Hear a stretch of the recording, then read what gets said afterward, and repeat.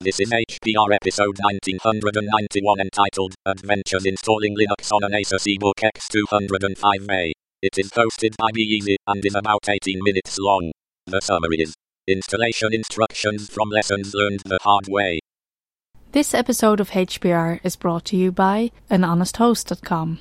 Get 15% discount on all shared hosting with the offer code HPR15. That's HPR15. Better web hosting that's honest and fair at anhonesthost.com.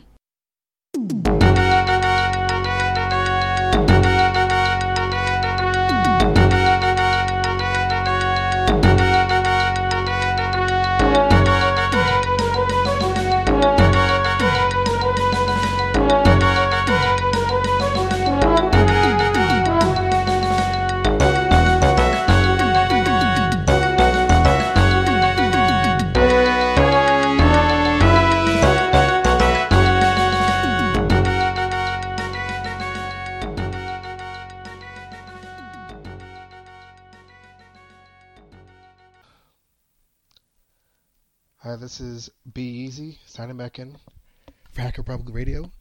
It's been a little bit of time since the last time I recorded, but I have a couple of cool things to talk about, so I'll do this one. I'll probably do one more after this. So this time, we're going to talk about installing any Linux distro, but specifically Ubuntu 15.10, Ubuntu Mate 15.10, on an Asus EeeBook X205A. I was looking for something that was really small, like my biggest, and I kept on searching on Newegg and on Amazon for something that met my requirements, which was something that needed to be really small, lightweight, and had a really good battery life. I was leaning towards a Chromebook for a while because I figured it would be easier to get Linux on it. But then I saw this, and I thought this would be a really good buy. I found an open box Asus EeeBook for $149.99, brand new open box on Newegg. Usually it's about $200, so it's about $50 off. So I'm like, these guys are basically asking me to just buy this thing. There's no reason why I shouldn't. It's almost free. So I decided to get it, and I honestly underestimated how hard it was going to be to get it on. I haven't had to worry about this because I've had either System 76 computers, which always have Linux installed and always are easy to reload with other distributions as you want, or old Dells that are really easy as well. You might have to worry about the Broadcom chip, but that's about it. So I said, how hard could it be? So first thing I did, I looked at I got it. I didn't want to accept the EULA from Microsoft, so I immediately turned off, went into the BIOS, turned off Secure Boot, and eventually I turned Secure Boot back on because Ubuntu has an EFI support, but turned off Secure Boot so I could get it, to get Ubuntu Mate installed on Mate, and turns out I had downloaded 32-bit thinking that since it only has 2 gig of RAM, that it would be a good idea. Little did I know that the machine has EFI and there are no Ubuntu distributions that have in their installer EFI. So I had to do 64-bit, which wasn't a problem. The processor, which is a Intel Atom, what is it? It's like a Z232837, something like that. You can look it up. I have in the show notes some of the specs and stuff. But it supports that, but it's really kind of a waste because of the limited RAM and the limited Bay-Trail Atom processor. But turns out that I had to go with 64-bit, but 64-bit has a 64-bit version of EFI grub on it. So the first time I tried to boot off it, it never even recognized that there was a bootable drive inserted. And it took me a while looking online, figured out that what you have to do is you have to actually install a 32-bit version of EFI on the 64-bit installer. So there's a couple different ways you can do it. You can either download the source code and compile it. I also found a link to it already pre-compiled, and so I put that in the show notes as well. And all you have to do at that point is I use DD, or actually I use DCFL DD to get to turn an ISO into a USB stick, because that way at the end it can put hash equals MD5 or H265, and it'll automatically, after it's done DDing the ISO, it'll also put the hash so you can see if the DD worked properly. So I recommend using DCFL DD if you can. Anyway, once it's on there, you just have to take the 32-bit version of Grub and stick it in the EFI folder. That's under root, EFI boot. Stick it right next to the 64-bit. You don't have to remove the 64-bit version, just put it in there. Then it, when you start up, it'll recognize. So went through that, got it to boot, said yes. Got everything to install. I saw a couple of guides online, which I'm including in the show notes, that helped me get through all the difficulties that I had. It wasn't really that bad. The biggest deal is that there is no support for the Realtek sound card that's in here. So even though I'm actually recording this on the X205 right now, I'm doing it through a USB headset because the sound works through there just fine. But the Realtek is one of those single port audio video that doesn't work, and the speakers don't work either, and everywhere online said it doesn't work yet. I'm hoping that a future release of the kernel will update it and it will work, but right now it doesn't. But getting back to where it was, so boots. I figured it would be a problem with getting on the internet, which there was, but it's actually a really easy fix.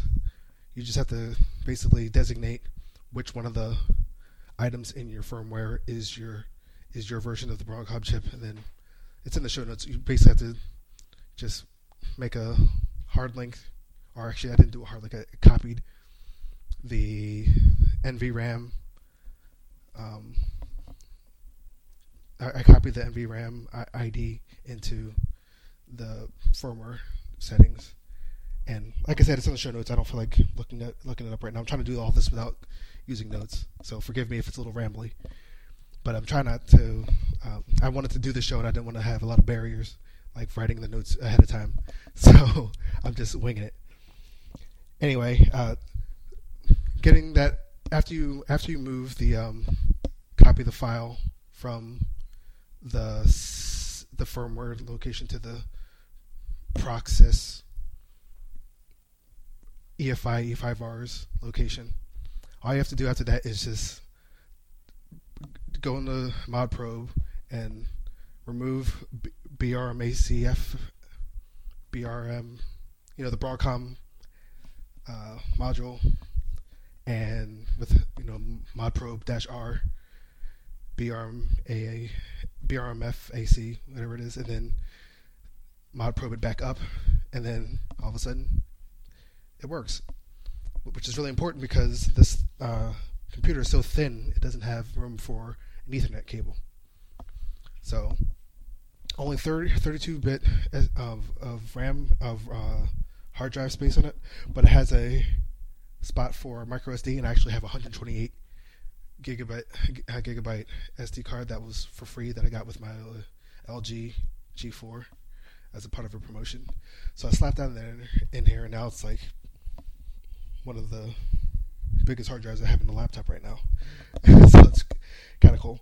Anyway, once the Wi-Fi came up, sudo apt-get update and upgrade, bring down all the new stuff, and then the next thing was to get that card to work, the SD card to work.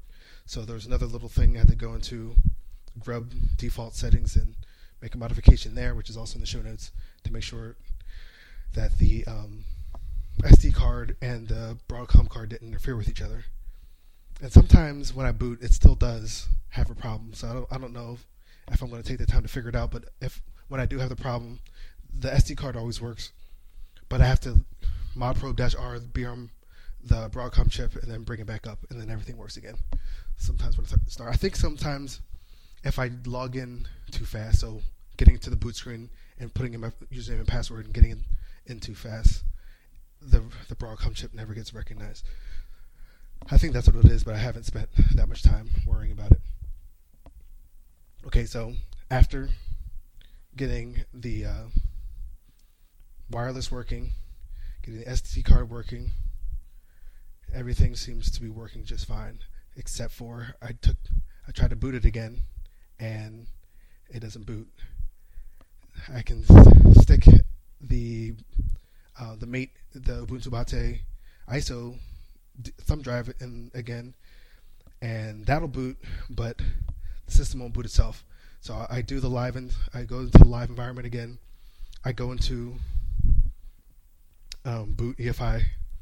Nothing's in the directory. I try to just move stuff manually into the directory. Try to boot it, doesn't work. I look for some other places to make it work. I'm really not that good with Grub. I don't have that much experience messing around with Grub.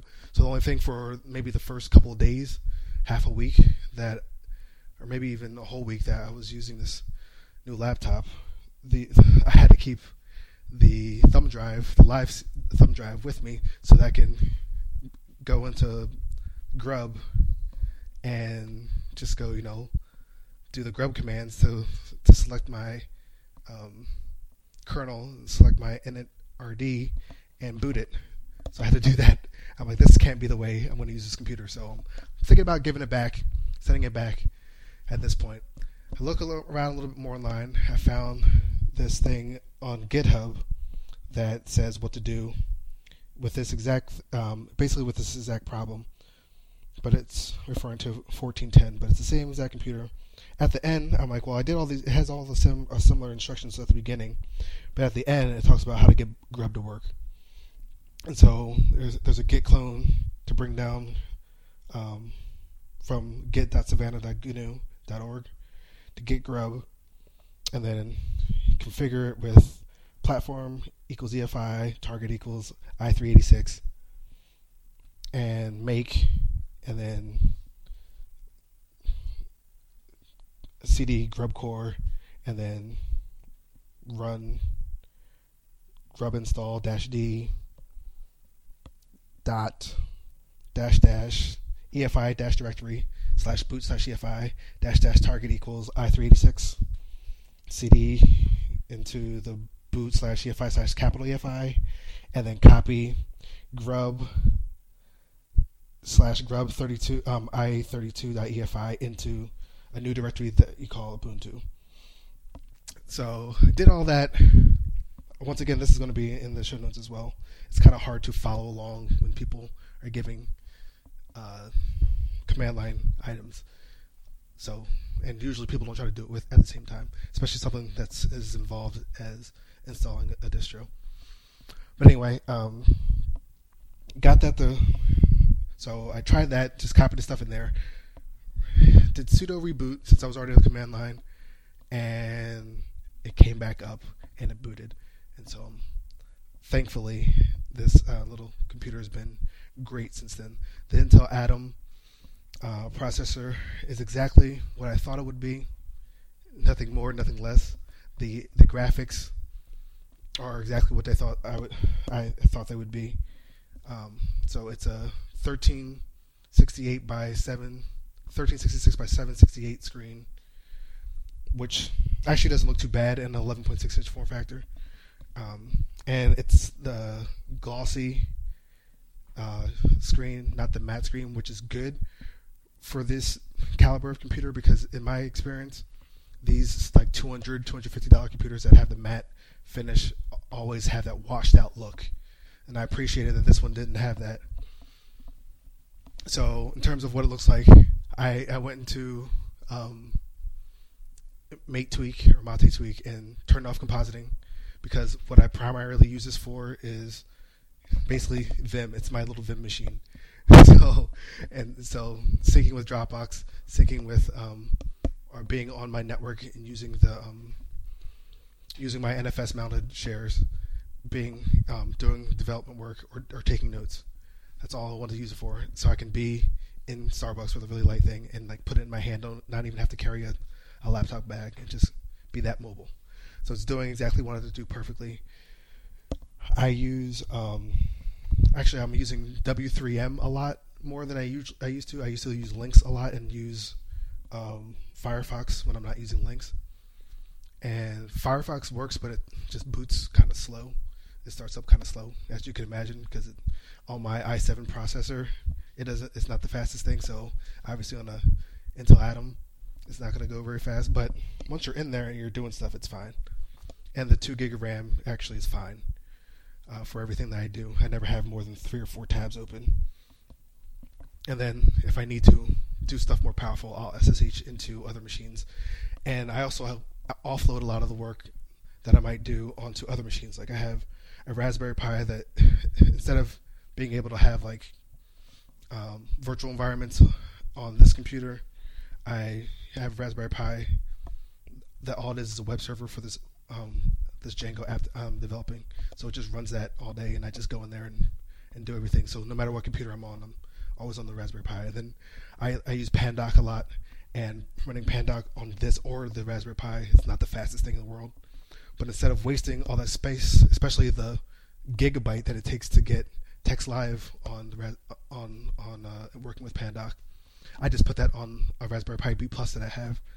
And I set up a little thing with Incron that when I put a file in a folder, it automatically runs a Pandoc command to turn it into a PDF and puts it into another folder. I'm going to do another show on that, about how cool Incron is and how you can work with it. But that's so having lots of little small Intel, Atom, and ARM-based processors on my LAN makes it so I can, use the power of all of them together instead of each of them individually. But yeah, that's my story. I'm really satisfied with this little navy blue Asus X205A, and I hope to be using it more and more in the future. It's not going to take the place of my desktop computer or my work laptop, which are both System 76. It's not meant to. I didn't have any illusions that I was going to do all the things that I do on those machines. It was a purchase for a specific reason, and it does the things that I wanted to do. So, in general, I'm very happy with this purchase after it took a little bit of work. And hopefully, as this gets a little bit older, some of those things will be considered. I know that a lot of Linux distributions right now aren't even considering putting EFI support on 386 because they're trying to not do 386 formatted distros in general a lot. I know a lot of people are dropping support for it. But the idea of having a 32-bit version of EFI on the installer, I don't think it's too much to ask on the 64-bit version, so that these low end, we don't just give all these low-end spec computers to Microsoft and say, well, they're not for Linux. If we can make it a little bit easier, I think they'll be good little machines to run. But that's it. Thank you for your time, and this is Be Easy signing off.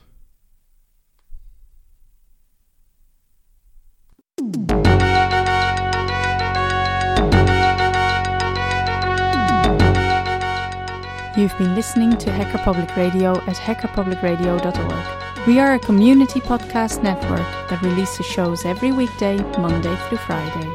Today's show, like all our shows, was contributed by an HPR listener like yourself. If you ever thought of recording a podcast, then click on our contribute link to find out how easy it really is. Hacker Public Radio was founded by the Digital Dog Pound and the Infonomicon Computer Club and is part of the binary revolution at binrev.com.